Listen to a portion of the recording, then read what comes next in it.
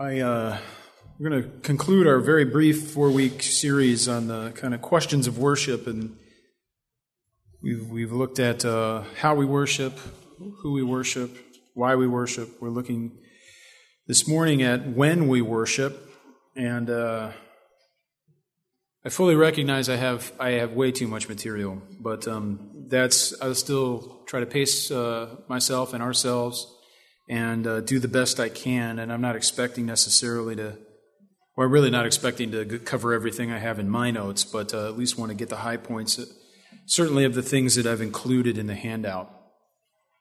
So let's open with a word of prayer. Our Lord, we thank you for your loving kindness toward us who are undeserving, but we thank you that we may worship you on this day, the day that you have made, the day that you've sanctified. And we ask, Lord, now that you would teach us about worship, and as we look into your word and the practice and tradition of the church, the body of Christ, we pray that you would instruct us in all wisdom, for Christ has become for us wisdom from God, and it's in his name that we pray. Amen. Well, one good place to open is the Westminster Confession of Faith. We'll use that as a sort of a foundation and a launching pad, being a confessional and constitutional document of our church and our denomination. You can look in the back of the hymnals. Does anyone have a page number for, if you get there, Westminster Confession of Faith? Oh, I didn't even write the chapter down. Is it 21? 21:6, 21:7, 860, 861. So I'm going to start Westminster Confession of Faith, chapter 21, 6. Neither prayer nor any other part of religious worship is now under the gospel either tied unto or made more acceptable by any place in which it is performed or towards which it is directed, but God is to be worshipped everywhere, in spirit and truth, as in private families daily, and in secret each one by himself, so more solemnly in the public assemblies, which are not carelessly or willfully to be neglected or forsaken, when God by his word or providence calleth thereunto. 21:7. As it is the law of nature that in general a due proportion of time be set apart for the worship of God, so in his word, by a positive, moral, and perpetual commandment, binding all men in all ages, he hath particularly appointed one day in 7 for a Sabbath to be kept holy unto him, which from the beginning of the world to the resurrection of Christ was the last day of the week, and from the resurrection of Christ was changed into the first day of the week, which in Scripture is called the Lord's Day, and is to be continued to the end of the world as the Christian Sabbath. 8. This Sabbath is then kept holy unto the Lord when men, after a due preparing of their hearts and ordering of their common affairs beforehand, do not only observe a holy rest all the day from their own works, words, and thoughts about their worldly employments and recreations, but also are taken up the whole time in the public and private exercises of his worship and in the duties of necessity and mercy. So that's our starting point, and we want to expound on that and ask some questions and speak more specifically about when we worship in light of what our confession says. And not just because our confession says it, but because we believe the confession is a faithful summary of the system of doctrine taught in Scripture. So we ought to distinguish among different types of worship. We just read that in point 6, or paragraph 6. There is an implicit distinction among corporate, family, and secret worship. Now, the corporate worship is what we do on Sundays as God's people assemble to worship him according to his word.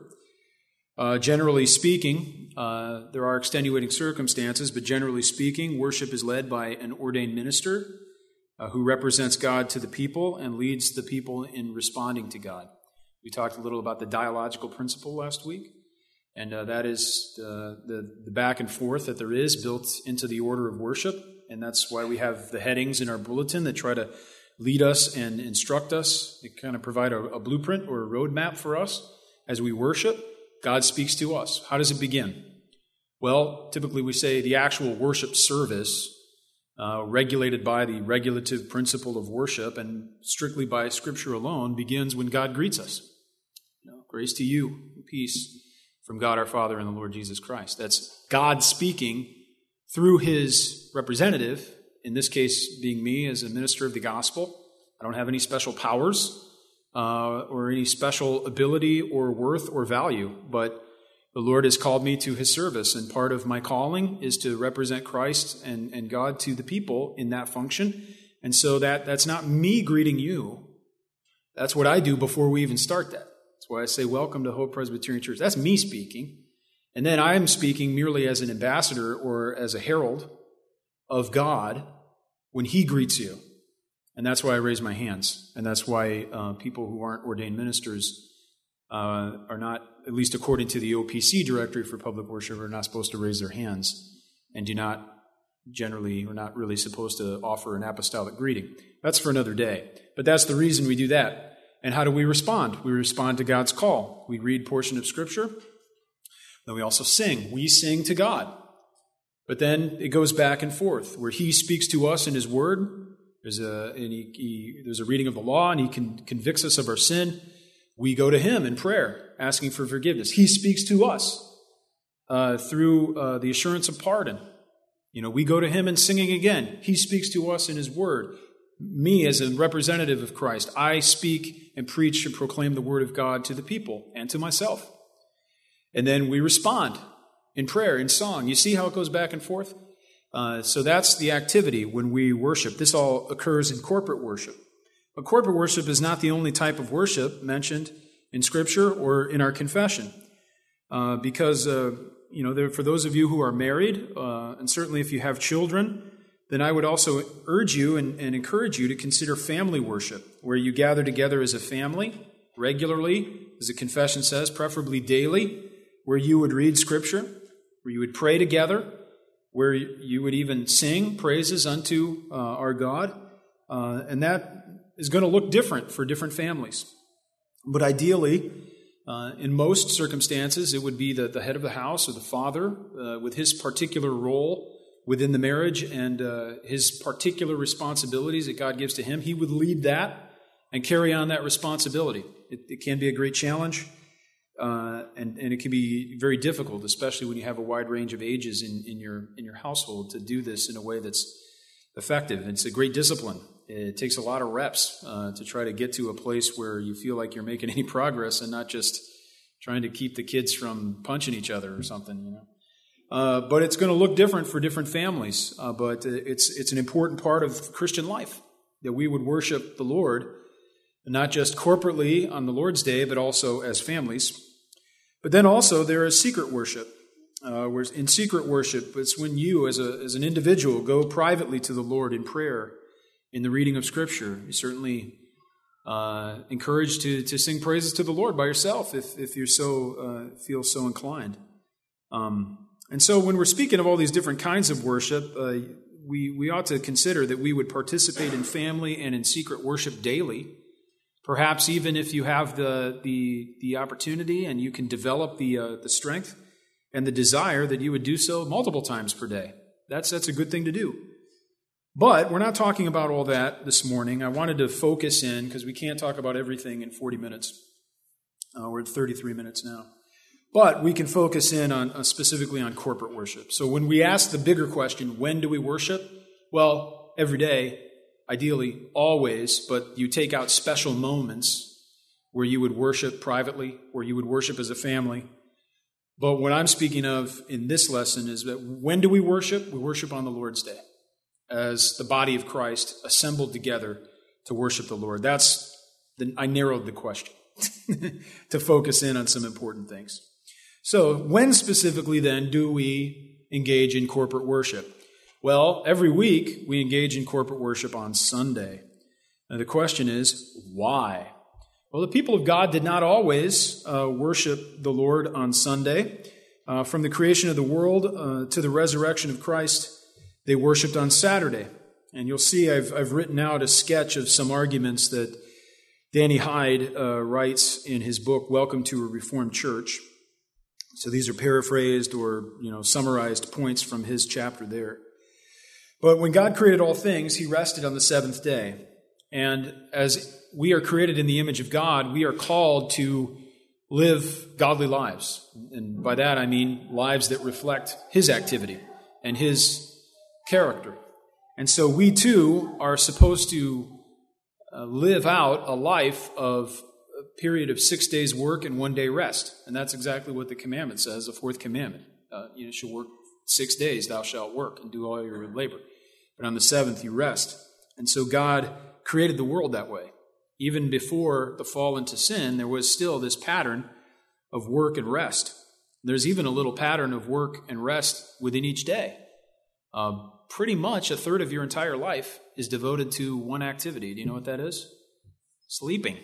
You ever thought about the theological significance of the fact that a third of your life is basically spent unconscious and in slumber? I understand the complexities. Well, I don't understand them all, but I realize there's great psychological complexities to what your brain is doing while you're asleep. But generally speaking, a third of your life is spent laying down and out.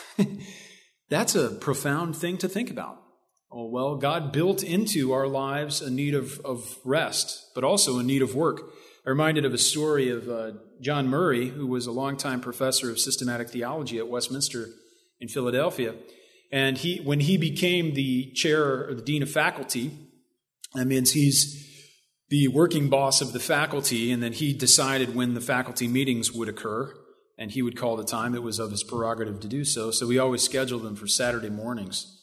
And so maybe some of the other faculty didn't really like that. They would have preferred to have a business meeting on a different day. But he said, 6 days thou shalt work, and the seventh you rest. So he always worked. He called the people into work on Saturday on purpose because of his view. Sometimes we forget the positive aspect of that commandment, do we not? We hear the 1 day of rest and worship, but we don't also think that we're commanded to work. We don't get into all that in too much detail, but I want you to see that this is built into the very fabric of creation, and that continues. Even then, after God brought His people out of Egypt, the Sabbath goes on further to signify that God has then redeemed His people out of Egypt. He's redeemed them. He's saved them. And so the Sabbath doesn't cease in its prior significance, but now there is further significance attached to it, Deuteronomy 5, 12 through 15. But then we also find in the Mosaic administration that significant days of worship, including the Day of Atonement, Yom Kippur, they were on the Sabbath. We see that in Leviticus 16. So there are many examples of people worshiping on Saturday, the seventh day of the week. However, when Jesus rose from the dead on the first day of the week, what we know as Sunday, He changed the eschatological significance of the days of the week. It's a fancy way to say He has brought new and lasting and final significance to Sunday in a way that's quite different now from Saturday. Because we understand Christ as the second and the last Adam, and we understand that Jesus now is a representative of a new covenant, and that He has come and completed the work that was laid out before Adam, but Adam failed to achieve and to accomplish it. Adam fell into sin, and we all were condemned with him. But Jesus Christ now enters in, and He's the second and the last Adam, and He succeeds at every point where Adam failed. And Jesus is raised from the dead, whereas Adam was condemned to death, and now Jesus was raised from the dead on a Sunday. And so under the new covenant, a new administration, not a new substance, but because the substance even of the old covenant was always Christ, but now under the new covenant and the new administration, we worship on the first day of the week rather than the last day of the week. Why? Because Christ has finished His work. And so we do not look forward to the coming of Christ and look forward to our rest to come, therefore taking our rest at the end of the week to signify that we have not entered into the rest at all yet, really. But we look back upon the finished work of Christ and honor the resurrection on the Lord's Day, also in a way by us taking our rest the first day of the week because we rest upon the finished work of Jesus. Now that's a foretaste of our heavenly rest. Now we realize we haven't entered finally into our eternal rest. That is to come when our Lord returns. But the changing of the week, as it were, is to demonstrate the significance of what Jesus has done.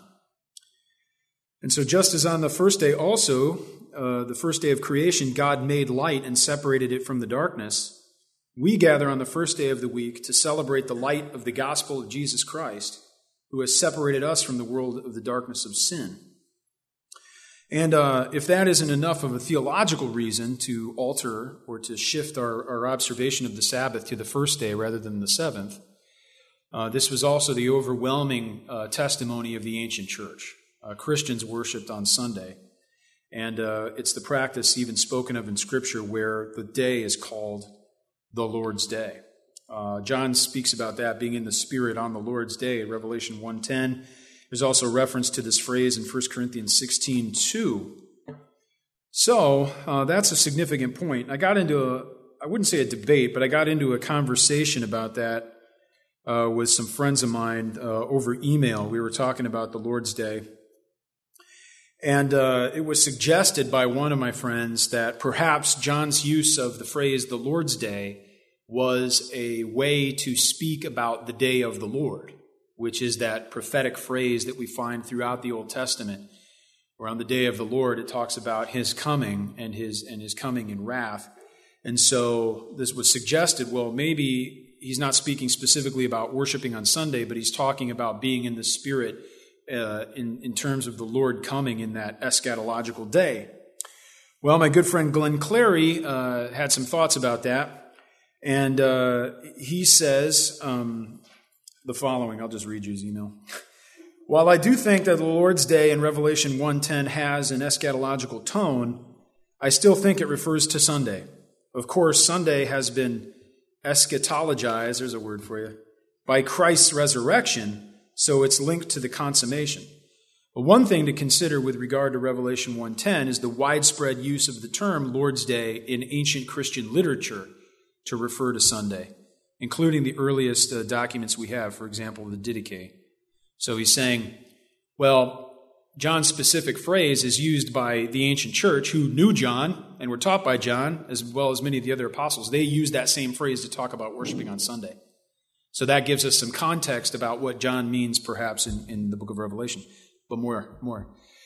The Greek phrase in Revelation 1:10 is actually different from the customary Greek phrase for the day of the Lord. It's not the phrase used in the Septuagint for the prophetic day of the Lord. And Glenn says, if I recall correctly, the phrase is actually never used in the Septuagint. The phrase that John uses is not used in the Septuagint, which is the Greek translation of the Old Testament. It's the one that the apostles and prophets and Jesus himself used at times. So one question would be that if John intended to speak of the day of the Lord, as in the prophetic day, why didn't he use the standard phrase that they would have all used in their Bibles? Why use a phrase his readers would not be familiar with? Which is a good question. So the suggestion there, and I think it's rather compelling, is that when John is speaking about being in the Spirit on the Lord's Day, he's speaking about worshiping on Sunday, which is another example of how Christ's resurrection has changed the pattern of our worship throughout the week. So if you have any further questions on that specific point, why worship on Sunday rather than Saturday? I don't think it's generally a debated point among Christians, unless you grew up maybe Seventh-day Adventist. Correct me if I'm wrong, but I mean it doesn't seem to be a very contentious issue. However, we want to ask some more points, not just when do we worship? Sundays. Let's go home. We're done. But what about this? What time?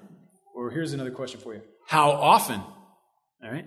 Now we're getting into some tougher questions. What time do we worship? Well, 9:30 and 6 p.m. Thus saith the Lord. No, thus not saith the Lord.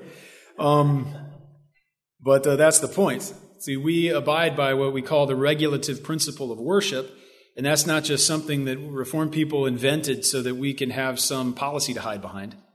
But the regulative principle of worship is an extension of our belief that God has spoken Scripture, and that's our ultimate authority.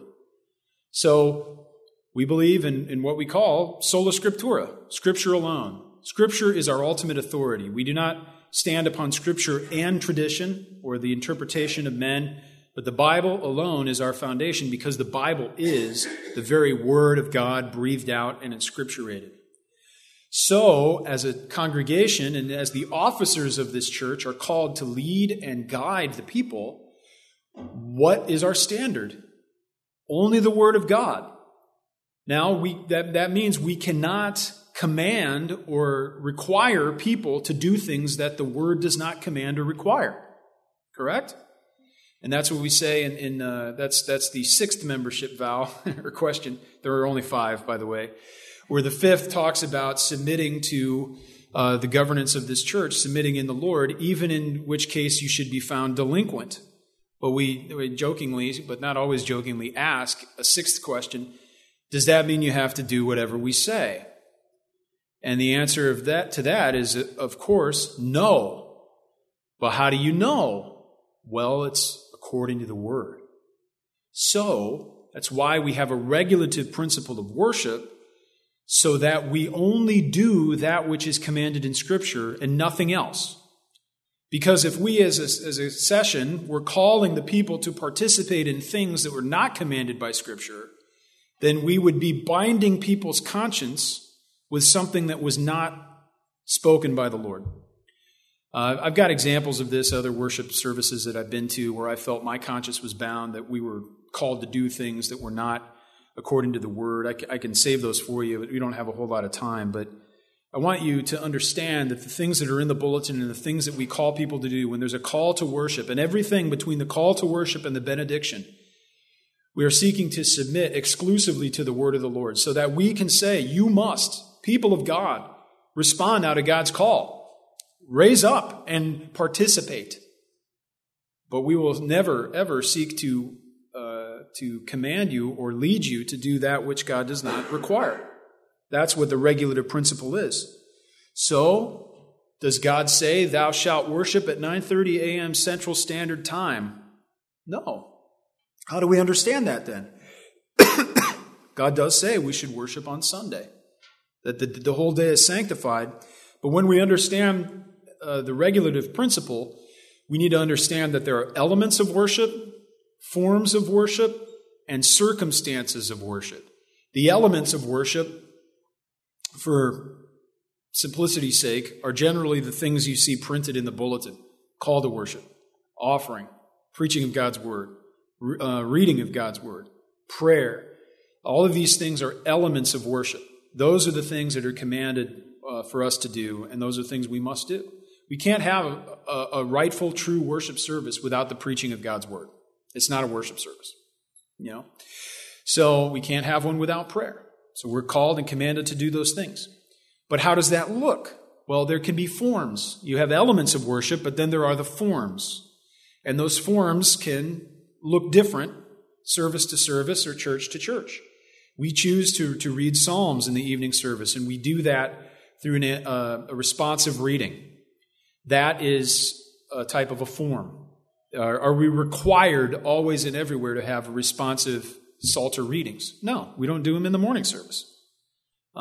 We have a responsive call to worship, but we don't have a responsive Psalter reading. And when I started here, we didn't have a responsive Psalter reading. That's something we added about 8 months after I began, because we thought it would be good. Not because we thought we were sinning by not doing it, but we added it as a session because we thought it would be a good thing to do. So those are forms. Forms are still, we need to always have forms that are godly and regulated by the Word, but those forms can look differently. They also need to be regulated by Scripture. So, for example, if I was preaching from a motivational book rather than the Word of God, that would be a terrible violation of the proper form of a sermon. But should I preach a sermon with 3 points or 2, or a narrative type sermon that doesn't have explicitly listed points? All of these things can look differently. And those are generally, sometimes we call forms of worship. And then finally, there are the circumstances. And this is where I was going with this all along. The time of worship is what we call a circumstance. There are things that attend to the worship service, but we do these as a means of encouraging and building up the people. So the session has seen fit, and for years and years, we've worshiped at 9:30 a.m., not because we think there's any holy significance to 9:30 as opposed to 10 or 11, but because, it's kind of a godly compromise. Some of you would, I won't name names, but might prefer to worship at 5:30 in the morning, or 6. Other people, that would be, what are you talking about? It's still Saturday, we worship on Sunday, not Saturday. Other people would prefer to worship, have the worship service much later at 11. But Are these matters of right and wrong? No. Provided the worship service is on the Lord's day, it's not a matter of being faithful or not faithful to God's word. But it's a matter of the session trying to seek the Lord in wisdom and trying to be faithful shepherds, under shepherds, to care for the flock as best as we can. And so often circumstances are that way. Do we use amplification? Yes. We think it's better. It's more conducive to people hearing and understanding. So amplification of the preacher, that's a circumstance of worship. Do we have lights? Yeah, we have lights. Does God's word say, thou shalt use microphones and lights? No, it doesn't.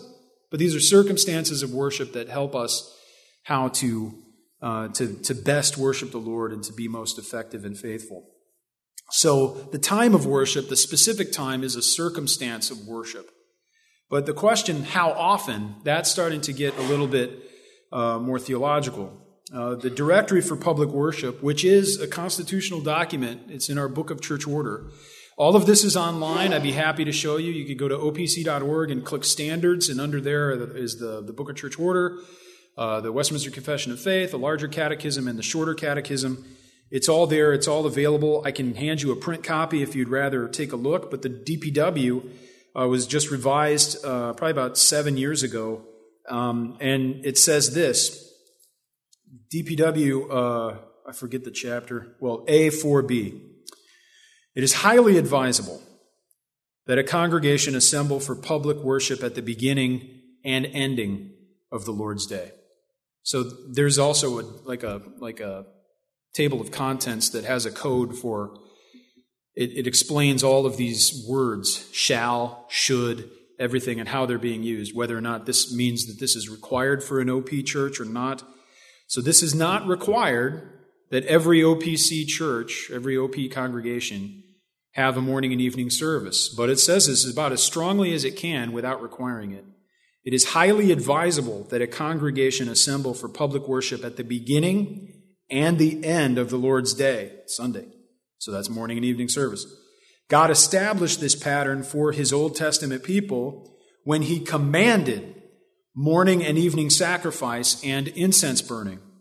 Moreover, he sanctifies the entire Lord's Day to himself and gives his people in it a foretaste of their eternal enjoyment of him and his people. So I don't mean or have the time to go through a full kind of theological case and defense of the evening service. We could develop that more so in future weeks if that would be desired.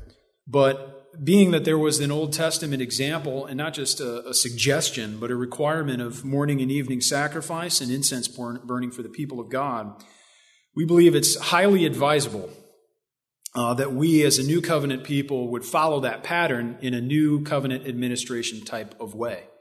So it's not the same thing. We don't offer sacrifices. We ought to offer our bodies as living sacrifices unto the Lord. And that's our spiritual service. But at the same time, the pattern of worship for God's people in Israel was to worship specifically in the morning and in the evening. And that serves as a sort of worshipful bookend. It's the beginning of our day and the end of our day. The entire day then being bookended by the worship of God. Let me ask you this then. What is ordering your day? It's not your calendar. It's not your personal affairs. It's not your meeting with family.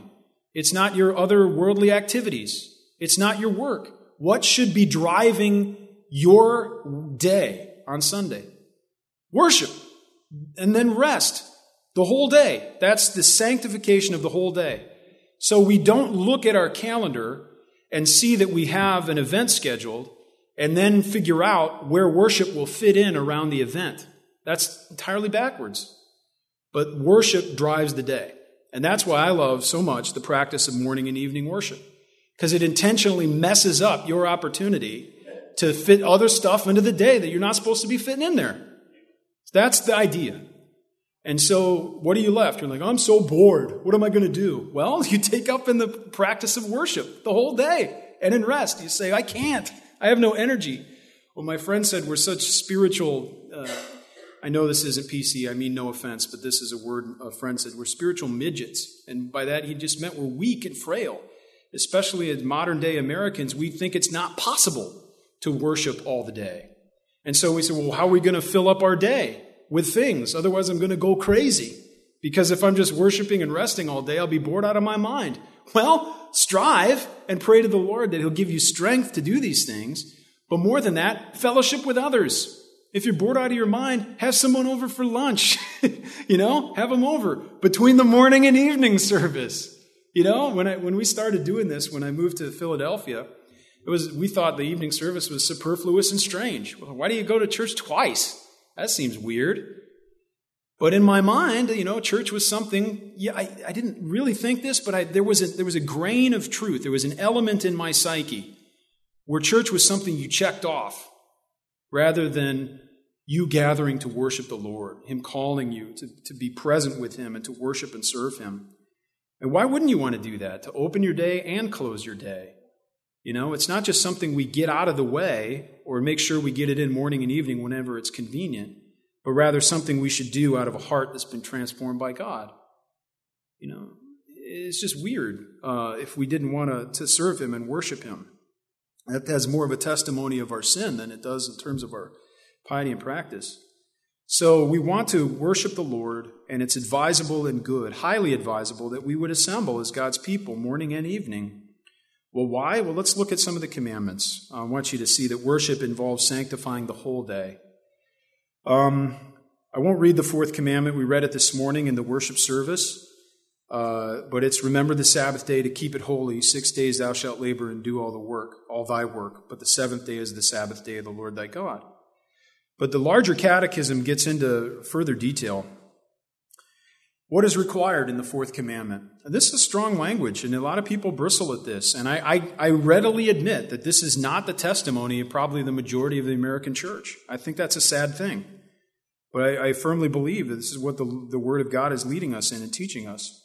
The fourth commandment requireth of all men the sanctifying or keeping holy to God such set times as He hath appointed in His word, expressly 1 whole day and 7, which was the seventh from the beginning of the world to the resurrection of Christ, and the first day of the week ever since, and so to continue to the end of the world, which is the Christian Sabbath, and in the New Testament called the Lord's Day.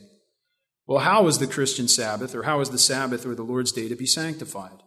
The Sabbath or Lord's Day is to be sanctified by a holy resting all the day, not only from such works as are at times sinful, but even from such worldly employments and recreations as are on other days lawful. So they're saying you don't just rest from things that are sinful, but even from things that otherwise would be permissible, but not for the Lord's Day. And making it our delight to spend the whole time, except so much of it as to be taken up in works of necessity and mercy in the public and private exercises of God's worship.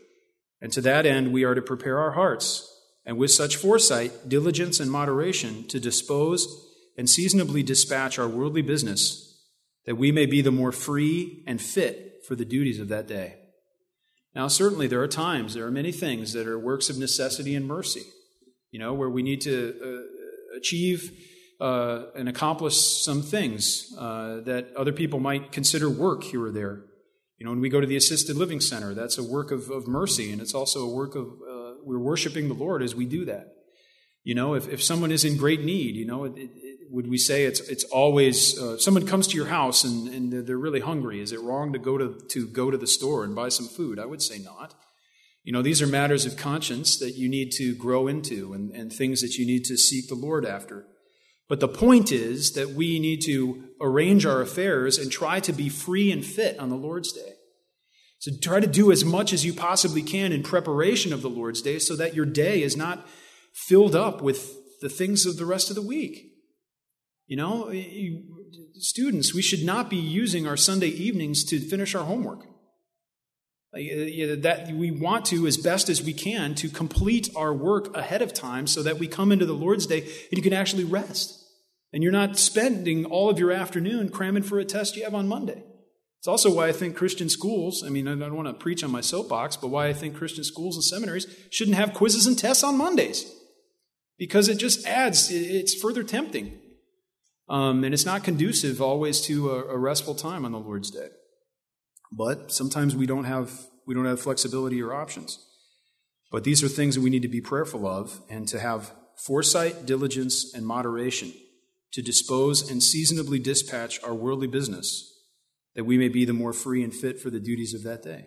I'm as guilty as the next person of not doing those things. And it's a challenge. It's a fight. But that's part of sanctification. And I know that for a lot of people, this language sounds arcane, and crazy. It's not modern. But this, I believe, is more of a testimony of how far we've drifted as a Christian church and have been absorbed by the world's practice. Because the world treats Sunday as a day of shopping and commerce. And it's a day that we own. It's a day that we go fishing and a day that we play sports and do whatever we want, rather than the day that we do the thing that the Lord has called us to do. So I could continue on, but I encourage you to read more of the larger catechism. In my remaining time, I just want to answer two more questions. The first is, can corporate worship only take place on Sunday? And then secondly, did Christ sum up the Sabbath? So first, can corporate worship only take place on Sunday? Anybody have any answer to that? No. There are times where we may worship corporately on other days. We are commanded always to worship on Sunday, so it's not something that we say, well, we can have a special service on Friday and then let's not worship the Lord on Sunday. That's not what I'm suggesting. But there are times, here we see in the DPW chapter 5, on special occasions of public worship. Under the gospel, we are commanded to keep no other particular day holy except the Lord's Day. And that includes holidays, which are thought of as holy days, right? Holidays? No, there's no other day that's holy but the Lord's Day. However, nevertheless, God's people may observe special occasions as the dispensations of God's providence administer cause and opportunity. Such observance is both consonant with Scripture and pastorally appropriate. So our book talks about, according to the Word, how the leaders of the congregation may call for special days of prayer and fasting. We may also observe special days of worship, on Christmas or Easter. Easter is always falling on Sunday anyway, but Christmas moves around. There may be Thanksgiving. We might have a Thanksgiving service. Is it wrong? Absolutely not. Is it required? Absolutely not.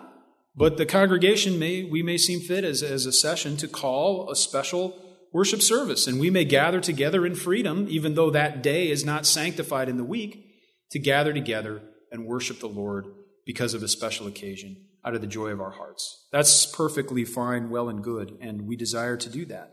And we have done that and desire to do that more and more on into the future. Well, just to conclude, and I know it's kind of a whirlwind tour, but I do want to answer the question about whether Christ summed up the Sabbath. It has been argued by some in evangelical circles that because of Jesus Christ, his coming, his death, and resurrection, now he has accomplished salvation. And so he has put an end to the practice of observing the Sabbath. Now you can gather that I'm going to try to argue against that, given what we've already read in the Westminster Confession of Faith.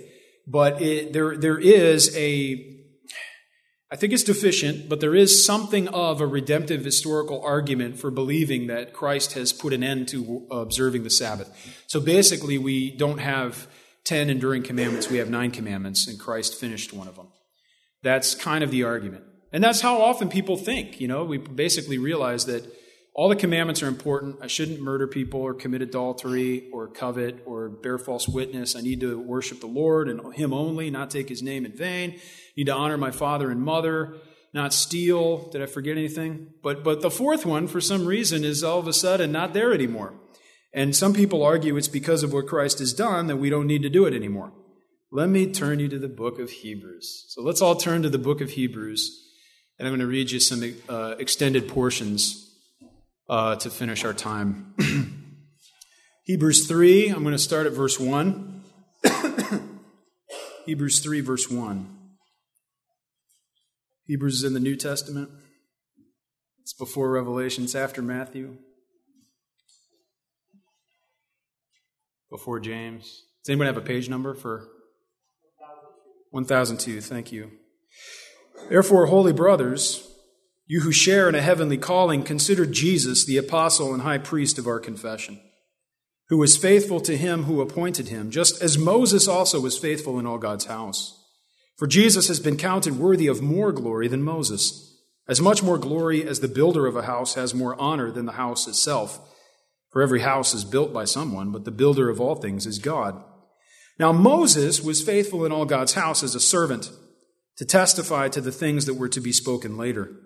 But Christ is faithful over God's house as a son, and we are his house, if indeed we hold fast our confidence and our boasting in our hope. Therefore, as the Holy Spirit says, today, if you hear his voice, do not harden your hearts as in the rebellion on the day of testing in the wilderness, where your fathers put me to the test and saw my works for 40 years. Therefore, I was provoked with that generation and said, they always go astray in their heart. They have not known my ways. As I swore in my wrath, they shall not enter my rest. Take care, brothers, lest there be in any of you an evil, unbelieving heart, leading you to fall away from the living God. But exhort one another every day, as long as it is called today, that none of you may be hardened by the deceitfulness of sin. For we have come to share in Christ, if indeed we hold our original confidence firm to the end. As it is said, today, if you hear his voice, do not harden your hearts, as in the rebellion. For who were those who heard and yet rebelled? Was it not all those who left Egypt led by Moses? And with whom was he provoked for 40 years? Was it not with those who sinned, whose bodies fell in the wilderness? And to whom did he swear that they would not enter his rest, but to those who were disobedient? So we see that they were unable to enter because of unbelief. Therefore, while the promise of entering his rest still stands, let us fear lest any of you should seem to have failed to reach it. For good news came to us just as to them, but the message they heard did not benefit them because they were not united by faith with those who listened. For we who have believed enter that rest. As he has said, as I swore in my wrath, they shall not enter my rest, although his works were finished from the foundation of the world. For he has somewhere spoken on the seventh day in this way, and God rested on the seventh day from all his works. And again, in this passage, he said, they shall not enter my rest. Since therefore it remains for some to enter it, and those who formerly received the good news failed to enter because of disobedience, again he appoints a certain day, today, saying through David so long afterward, in the words already quoted, today, if you hear his voice, do not harden your hearts. For if Joshua had given them rest, God would not have spoken of another day later on. So then, there remains a Sabbath rest for the people of God. For whoever has entered God's rest has also rested from his works as God did from his. Let us therefore strive to enter that rest, so that no one may fall by the same sort of disobedience. To interpret here, just to put a cap on it, because that's a lot to think about at the moment, he says the people of God were brought up and redeemed out of Egypt. They were brought through the wilderness on their way to the promised land, to enter into Canaan. Moses was disobedient, and all of that generation disobeyed God. They had a root of bitterness that welled up within their hearts. And God punished them and said, you will not enter my rest, meaning you will not cross the river Jordan to enter into Canaan. Joshua was allowed to bring the people in, and he ushered in the people to the promised land. But what the author to the Epistle to the Hebrews is saying is Joshua did not give them their ultimate rest. This was a type, it was a picture or an image of the final rest to come. And we are the church, and we are a pilgrim people. That is, we have been redeemed out of slavery of our sin and are being led through the wilderness now in this present age, being led unto the promised land, which is our eternal heavenly rest. But that is a rest yet to come. We look back upon the finished work of Christ, but yet we strive to enter that rest so that no one may fall by the same sort of disobedience. Let me connect the dot. Let us not have a root of bitterness in our hearts that strives or kicks against the goads, where God is desiring to keep us pointed toward the rest. The Lord's day is meant to keep us focused and driving forward, that we would go there straightly. I've got a lot I would like to read, but we don't have time, but I want to skip to Hebrews 12:12. 12:1. Let's start with that. Therefore, since we are surrounded by so great a cloud of witnesses, let us also lay aside every weight and sin which clings so closely, and let us run with endurance the race that is set before us, looking to Jesus, the founder and perfecter of our faith, who for the joy that was set before him endured the cross, despising the shame, and is seated at the right hand of the throne of God. And now skipping to verse 12. Again, this is a word of encouragement to pilgrims who have a tendency to waver and wander and to not have their eyes fixed upon the heavenly prize. What does the author here say? I believe this is a sermon here. What is he preaching? Verse 12. Therefore lift your drooping hands and strengthen your weak knees and make straight paths for your feet, so that what is lame may not be put out of joint, but rather be healed. So in other words, he's saying, don't wander around. Don't waver going this way or that, and don't work out a spirit of rebellion, a root of bitterness that would cause you to want to go back to your former life, like the Israelites in the wilderness wanted to go away from the promised land and go back to slavery in Egypt. When we waver, when we are weak, when we waffle, when we are not led by the Lord in his way, that we're doing the same thing that the Israelites did when they wanted to go back to Egypt. Lift your drooping hands. Strengthen your weak knees. Make straight paths for your feet. Go that way and that way alone. Strive for peace with everyone and for the holiness without which no one will see the Lord. See to it that no one fails to obtain the grace of God, that no root of bitterness springs up and causes trouble, and by it many become defiled. And goes on and on. And he talks about in 22, but you have come to Mount Zion, to the city of the living God, the heavenly Jerusalem, and to innumerable angels in festal gathering, and to the assembly of the firstborn who are enrolled in heaven, and to God, the judge of all, and to the spirits of the righteous made perfect, and to Jesus, the mediator of a new covenant, and to the sprinkled blood that speaks a better word than the blood of Abel. So I'll close in saying this. I'm already over time. But the Lord's Day, sanctifying the Lord's Day and worshiping and serving the Lord, that's not all that the author of Hebrews is saying. Certainly not. But it's a major part of it. And as we sanctify the Lord's Day, as we do not neglect the gathering together of the saints, as we gather together with the great cloud of witnesses seeking to encourage one another, that is a countercultural sign. And that's exactly the point. We are called to be different, to be people of faith and not people of dead works. And that's what Hebrews is telling us. It's what Galatians is telling us. It's what Romans is telling us, what Scripture is telling us. And so, by nature, a sign of the covenant and our personal practice as God's people, by definition, will be odd and strange to the world because we've been called out of that unto a different, a holy life, because we're going to a different place. We are pilgrims on our way to our eternal heavenly rest. So I encourage you, as the author of Hebrews does, or the preacher to the Hebrews might say, strengthen your drooping hands, or lift your drooping hands and strengthen your weak knees, and let us all encourage one another and live like Christians. That's the point. Let us live like Christians, people that have faith in Christ. And therefore let us worship who, where, how, and when the Lord has commanded us to do. So let's pray. Our Father, we thank you for your word of encouragement. And Father, as the author of Hebrews says, many hard things. But we pray, Lord, that you would continue to encourage us, that we would speak the truth in love, but that we would always speak the truth, and that we would always speak it in love. Father, we need to be woken up sometimes.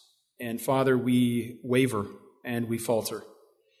But we're not alone. And so, Lord, we pray that by your Spirit and the encouragement of our brothers and sisters in Christ, that we would lay aside every sin and every weight that would entangle us, and that we would run the race with endurance, striving toward that rest. Father, let us move there as individuals, but also let us leave no one behind by the grace of God. For this we pray in Jesus' name. Amen.